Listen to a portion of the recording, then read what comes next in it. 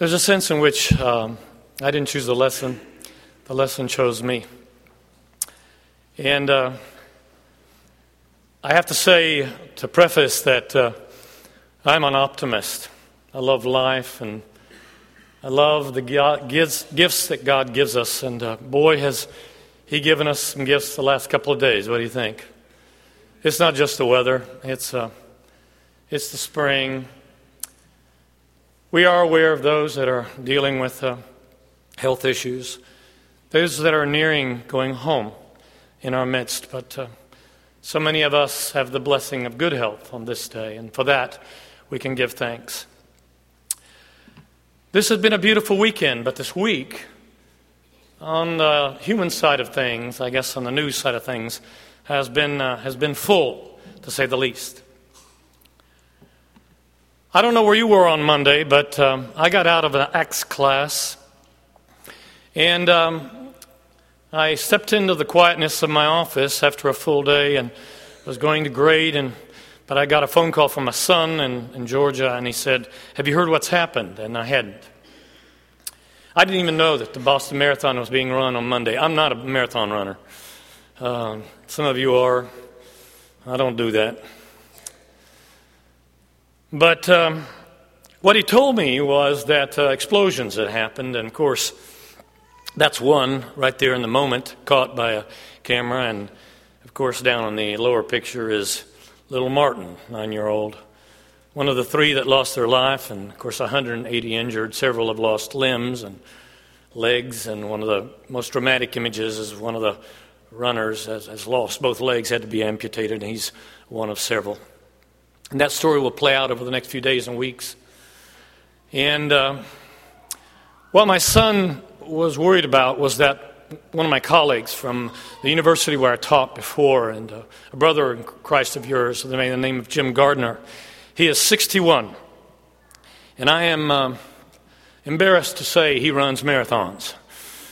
And he was in it. And the bombs were at the finish line, and we hadn't heard from him. He had already scoured my son since he was not in class like me. Had scoured our sources there to find out, called his wife and asked, "Do you know anything?" Hadn't heard anything. So there was prayer. I just ceased the phone call with my son and prayed for my brother Jim Gardner. And it was by God's grace that an hour later I found out he was already on a plane. You see, he finished the marathon in 3 hours and 12 minutes. The bomb went off at 4 hours and 15 minutes in. So it's the people that were an hour slower than him that were potentially affected by that event on April the 15th of the year 2013.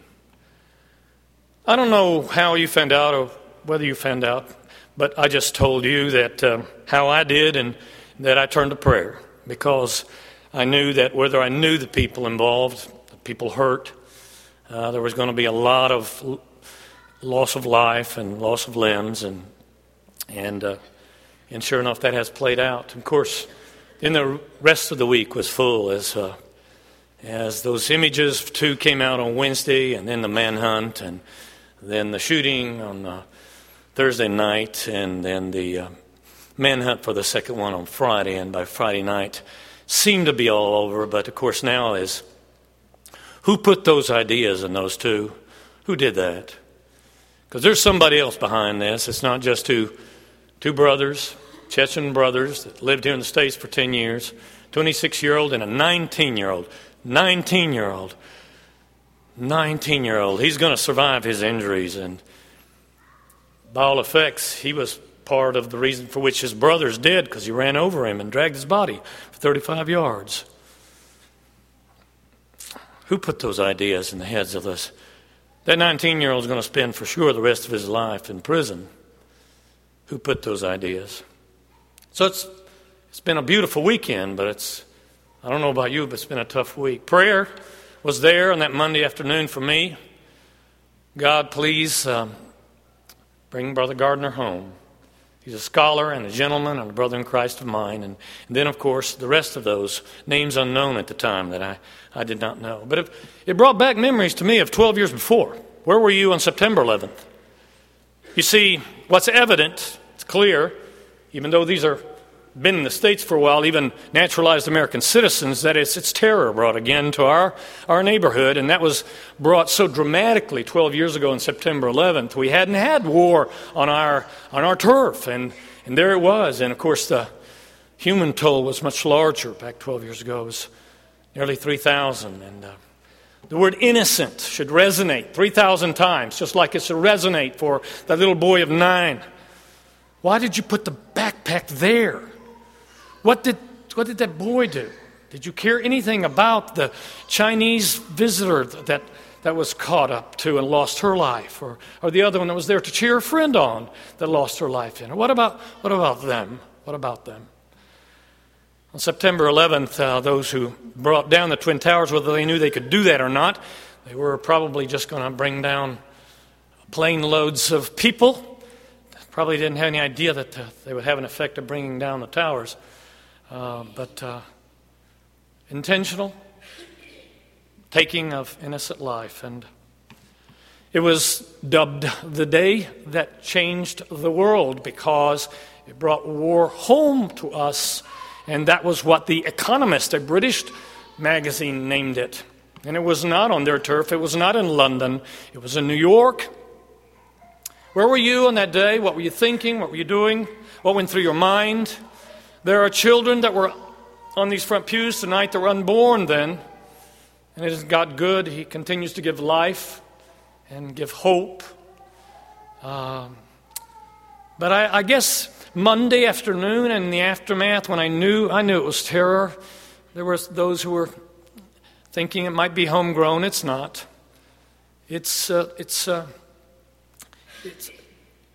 what were you thinking, and what lessons, how different are we from that more tragic, if you count in terms of human life lost, event back in 2011? You see, Monday brought back memories for me, brought back feelings, brought back prayer. That's for sure.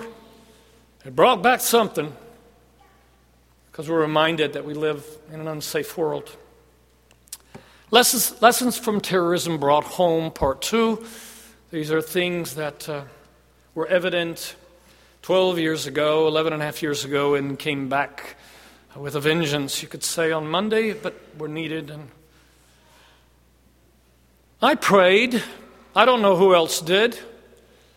But I know that 11 and a half years ago, with the dramatic, larger scale of the event that happens when those towers especially came down, that the word God and the word prayer were used as frequently as I had heard in the media in any of my time watching the news. I'd never heard God and prayer used so many times. And I said, I thought, see, there you go. I was happy about it. I wasn't criticizing, but there was God and prayer resonating throughout ABC, NBC, CBS, Fox, and all the other affiliates. And yes, I was thinking maybe even some of those commentators that may not have a solid faith behind that were compelled to feel with Americans that turned to automatically God and prayer in such an event. You see, there is a human inclination, an American inclination, to pray in times of disaster, and it demonstrates that. Here are a few things, I think at least, maybe you can agree or disagree. There is a corner of the hearts of people that don't usually call on God, don't usually assemble to worship like you are tonight, that a corner of the heart that's a depository of tenderness, even in the crassest of people, even in people that normally their language would bespeak of there's not God and there's not a sense of giving account to the divine for how you speak and how you talk and how you treat people. But in such an event, even the crassest of hearts finds just a corner, just a sliver, just a smoldering of something that is good. there are occasions so dire, and men can't help but pray. What I'd like to know is on that street there where those 2 bombs went off, I wonder how many prayed. I wonder how many.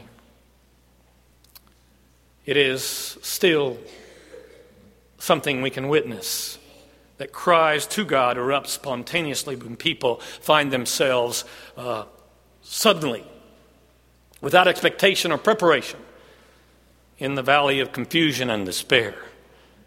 2 bombs went off just a while apart from each other by very little. But the people on that street did not know if there was a 3rd or 4th or 5th. And so they were running. They were running. It's a day of prayer. Monday was a day of prayer for me, a prayer for those on that street on that day. Like 11 and a half years ago, a nation stopped to pray, but there is sometimes a lack of awareness by some, hopefully not us, but some, that there has to be some qualification to prayer and to praying. There has to be a requisite. The most blunt way I can say it is not all prayers reach heaven, even when they're full of despair and yearning. It's not that God can't hear. It's just that we forgot the number to dial them up. And if you don't know the number to dial up God, then, we want prayer. We discussed it in our Bible class this morning as an emergency flare that we can fire up into the sky when a bomb goes off on a street that we're on, and the rest of the time we scarcely want God to inhabit our lives, our homes, our families, and definitely our courts and our sports. We don't want God there. He's not welcome. I'll tell you when I want you. I'll call on you. Until then, stay in that niche. Stay over there and in the corner of my house, in the corner of my mind, in the corner of my life, and I'll call you when I need you. Maybe I'm exaggerating. You can differ with me. But this is what I believe to be true. Prayer, divorced from personal piety, is meaningless. Let me say that again. Prayer, no matter how sincerely I prayed on Monday for Brother Jim Gardner, unless I live a life that's cogent with the God of heaven, it was a wasted moment. I'm not speaking of somebody else. I'm talking about myself. Prayer divorced from personal piety is meaningless. Unless I live it out before and live it out afterwards, the moment of prayer, intense prayer for someone. Prayer without a relationship with God is vain. Prayer is not a privilege for everybody. I know that because Scripture says it. This is a hard lesson. It's not an easy one.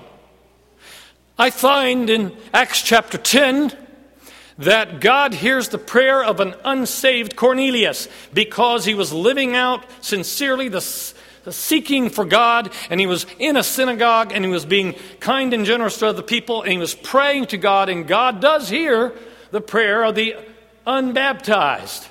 That's the lesson of Acts chapter 10. But God does not hear the prayers of some. Like, number one, it is not a privilege prayer for those who will not heed God's word. You don't get to call on them just because you're desperate.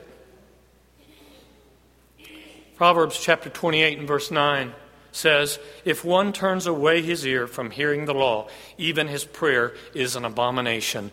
A prayer becomes an abomination to the ears of God if you turn your back to God. There is a choice, there is a free will involved right there of a person who denies God, ignores God, does not listen to God, does not study God's word, and then he wants God to show up in the critical moments of his life or his nation. Think of it in individual terms. Each American, what needs they have in their life. But think of it in terms of a nation, too, that is supposed to be a nation of prayer. Think of it in those terms too. Does God hear every prayer? Well, not of those whose sins separate them from God. The reading is from Isaiah, chapter 59, verses 1 and 2. Behold, the Lord's hand is not shortened that it cannot save, or his ear dull that it cannot hear. But your iniquities have made a separation between you and your God, and your sins have hidden his face from you so that he does not hear. In one of the letters of Paul, he will go on and on, letter of Ephesians, about the amazing plan of God to fix that which we broke, to tear down the wall of separation between us and him, a wall that was brought on by us and our sinning. And that wall was brought down by the saving grace, by the immense sacrifice of the Son of God. I've had reason to remark before, I've seen a wall between men. Until 1989, in Berlin, there was a wall that had been built in the early 60s by the East German Vopos, as they suddenly separated families from each other, and nearly overnight, Berlin was divided in two. Imagine Montgomery being divided and Atlanta Highway being the division, and a gigantic wall going up suddenly one morning, and then one half is of one political stripe and the other half is of one, and you can't go across anymore.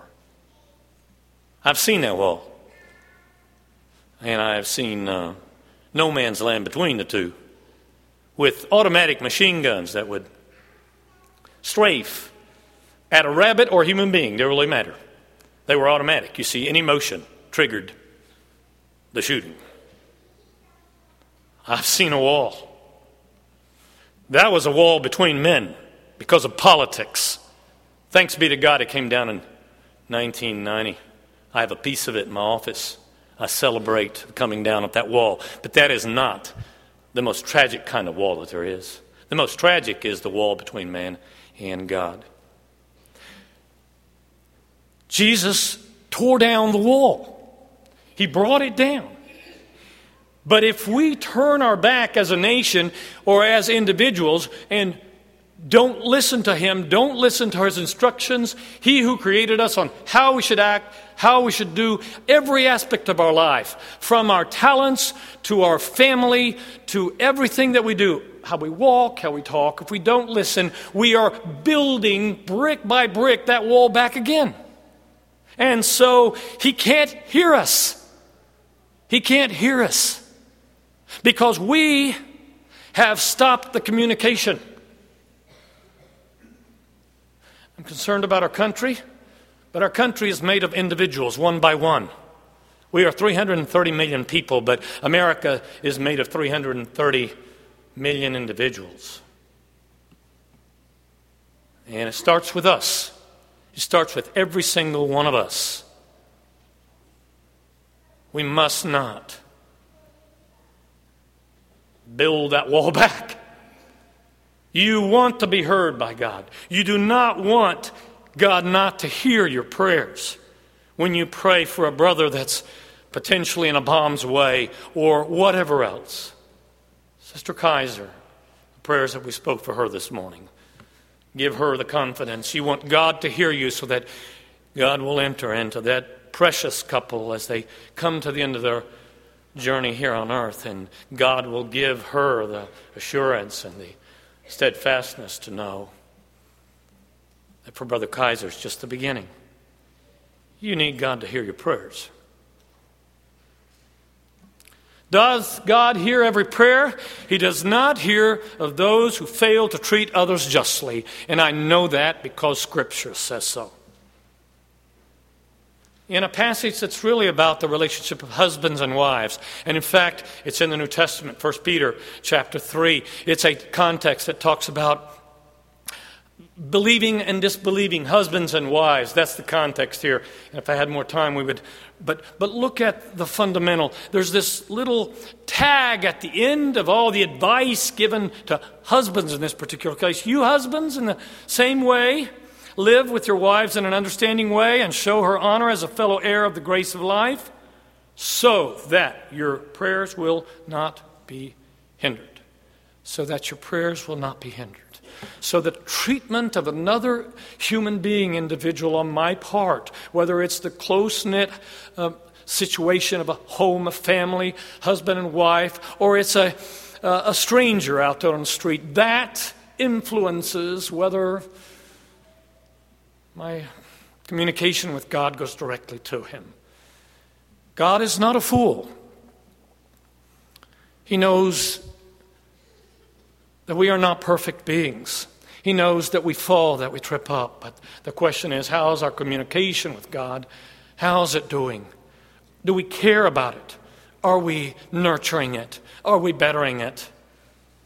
Are we making sure that we remember the number for God to make sure that He picks up when we call Him?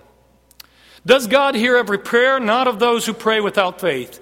Hebrews chapter 11, verse 6, which is not on the slide. I will read it for you. Listen to what the Hebrew writer says. Without faith, it is impossible to please Him. For he who comes to God must believe that He is, and that He is a rewarder of those who seek Him. He is a rewarder of those who seek Him. He rewards me. He listens to me. If I seek Him in all things, small and large, He rewards my steadfastness and my reliance on Him for all things. All things. James chapter 1, we've been reading it in our young professionals class. It's a wonderful, practical letter, and you remember these verses beginning with James chapter 1, verse 5. If any of you lacks wisdom, let him ask God, who gives generously to all without reproach, and it will be given to him. But let him ask in faith with no doubting, for the one who doubts is like a wave of the sea that is driven and tossed by the wind. For that person must not suppose that he will receive anything from the Lord. He is a double-minded man, unstable in all his ways. So it's not just a matter of uttering words. There's no magic in saying words. The words contain no magic. It is the intention of the heart that always matters. The prayer can be this short and be meaningful if it's from the heart and from the intent. It can be this long and be meaningful if it's from the heart and from the intent. But those who pray without faith, no. I wish that our children could pray in school. I understand the issues are complicated with regard to separation of church and state, and some of you may differ with me, but I see it as a sadder day that we live in which events are happening. On that day in 2001, members of Congress all bowed down and had a moment of silence, and then they broke out into God Bless America. And the irony is that we can't do that in our schools now because of the ACLU and trying to protect those who differ and different other man-made religions. In August of 2009, a Florida school principal and athletic director faced criminal charges over their offer to take a mealtime prayer. And since that time, in the last 4 years, situations like this have somewhat multiplied, so that we're being silenced. I think these are misguided judges or misunderstanding our Constitution, but I'm not a lawyer, and I guess I could be wrong. But I think that the prohibitions that are being enforced on people are protecting the rights of atheists, and they are helping Christians to forget that prayer is not just something that you do in the privacy of a worship hall or of your home, but it's supposed to be done in public too. That's where it's supposed to be done. I never see the atheists when bombs go off and planes hit buildings. They don't offer much consolation in such an event. They argue most vociferously when there's not a tragedy around. That seems to be a common denominator. They do not rise up to the occasion when there's a national crisis. You see, atheism on a battlefield, it doesn't help. If you're going to die today on a battlefield, your question is there life after death? And what's going to happen to me? Where were the atheists on September 11th when the public wept and prayed and clamored for the council of clergy in that sense that we know? Why did no one seek advice from agnostics and atheists on that day? What word of consolation can they give when things like this happen? 8 years after September 11th, there will, you recall, buses that were being paid for by an atheist group that had a cloud, and it said, "Don't believe in God?" ? You are not alone. It was trying to encourage atheists to come out, come forward. I understand. It is better to live out honestly what you believe and what you don't. That is true. But that said, where were you Monday afternoon on that street in Boston? If I had had my legs blown off in that race, I wouldn't turn to you. Islam, I don't know what's behind the two gentlemen, but they have been influenced by someone, and definitely the ones that were in the attack of 9/11 were. I have a lot of moderate Islamic friends. I've told you before, I travel in Islamic countries and I rely on the peacefulness and the kindness and the gentility of Muslims. So this is not an indictment of all Muslims. It is, however, a reminder that from my reading of the Quran, that actually those who are radical Muslims that kill in the name of Allah are actually following the teaching of the Quran. While on the other hand, when Christians take up weapons like they did in the Crusades and in the name of God bring war, there is no justification. There is no God behind that. You can say in the name of God all you want to and paint a cross on your shield all you want to, but no. Not the Jesus who told the two apostles to put away their weapons in the Garden of Gethsemane. Read the Quran. It's in Surah chapter 5. That's a word for a chapter. And verse 36. The punishment of those who wage war against Allah and His apostle is execution or crucifixion or the cutting off of hands and feet or exile from the land. That is their disgrace in this world, and a heavy punishment is there in the hereafter. I am grateful that there are a lot of Muslims that do not follow the Quran literally. I am grateful for that, but that's what it says. It's called jihad. Why does God allow such tragedies? Free will. Why did those bombs get to go off and take the lives of 3 and the limbs of many?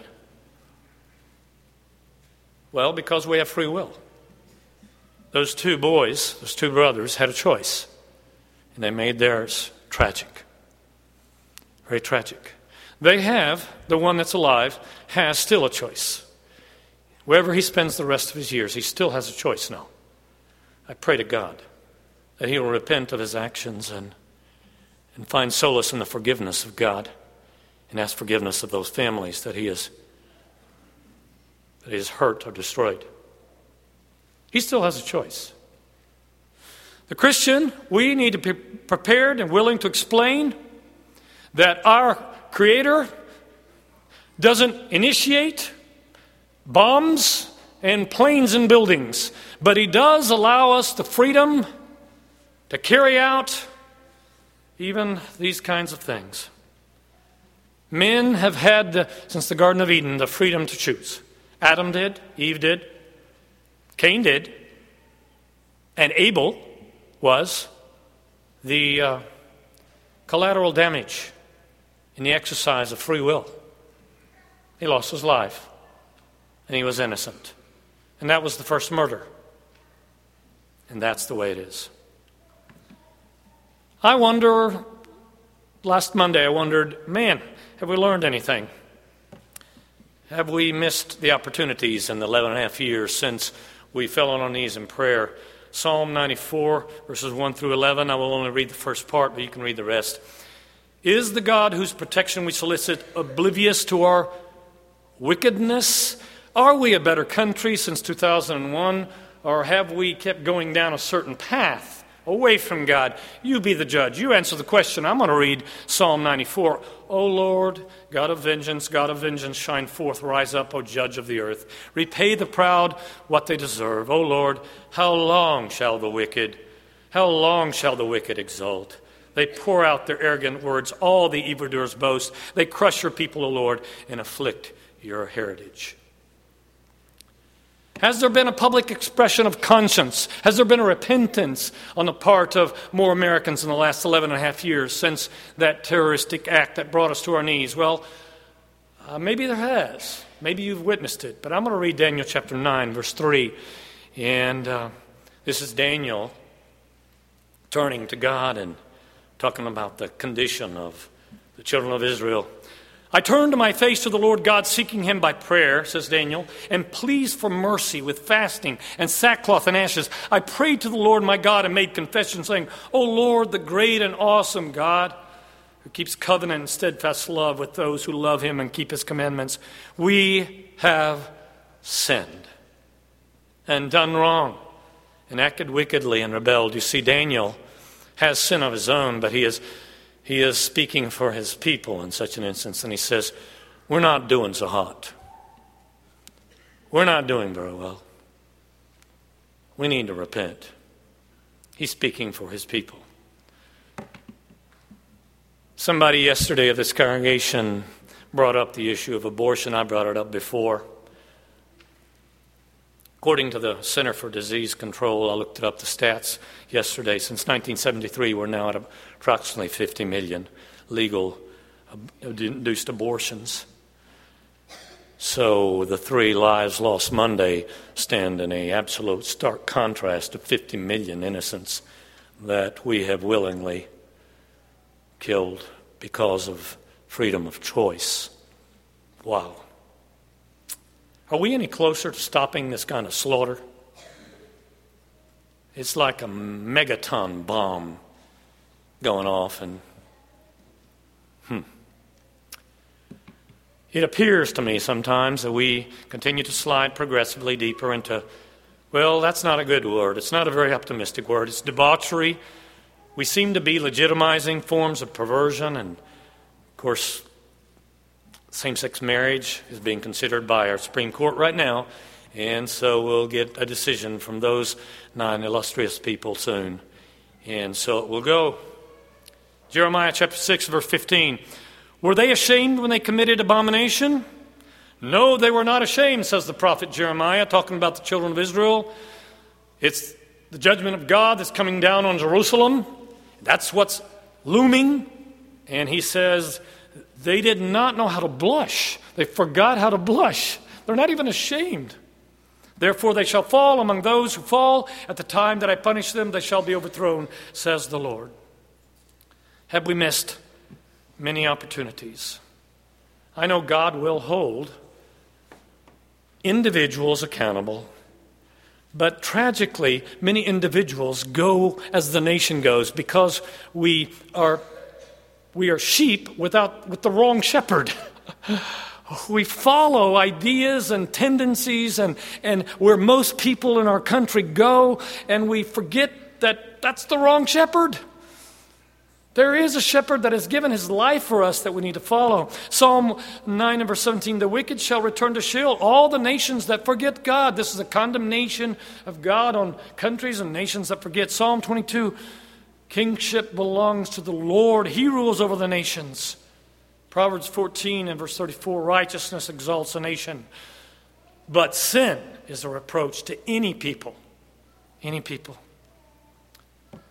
We should remember what our coins say. It's not from Scripture, but it's a noble sentiment. First came out during Civil War in 1864, but then it was printed on our money beginning with 1956. In God we trust. In God we trust. In God we trust. And it needs to be not just written on our coins and our money, but on our hearts, because our salvation depends on complete and faithful obedience to the will of Christ, just like the Jews of old. The last scripture I put before you, bring a lesson to the close, is Romans 11. You need to read the whole context. It'll take a few minutes of your time, but it's talking about the children of Israel and how the Gentiles were grafted in to the tree of faith. You and I are Gentiles. By the grace of God, we were grafted in to the tree of faith. And what it says is this: they, the Jews of old, were broken off because of their unbelief. But you believers, Jew or Gentile, stand fast. You stand fast through faith. Do not become proud, but you need to live in fear. You need to fear. For if God did not spare the natural branches, did not spare the children of Israel that disobeyed him, neither will he spare you. Note then, and here is where my optimism comes from. In spite of signs in my society that we're not learning lessons, that we have deaf ears, and so God will turn deaf ears too. Now then, the kindness and the severity of God.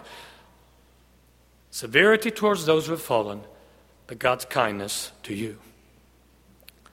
The kindness and the severity of God. Which one do you want to experience? That's a rhetorical question, surely. You know what to answer. This is a time to remember, but it's also a call to repentance. Repentance doesn't happen nationwide. It happens one by one. And the invitation song tonight is yours. If you need to come, would you come as we stand and sing?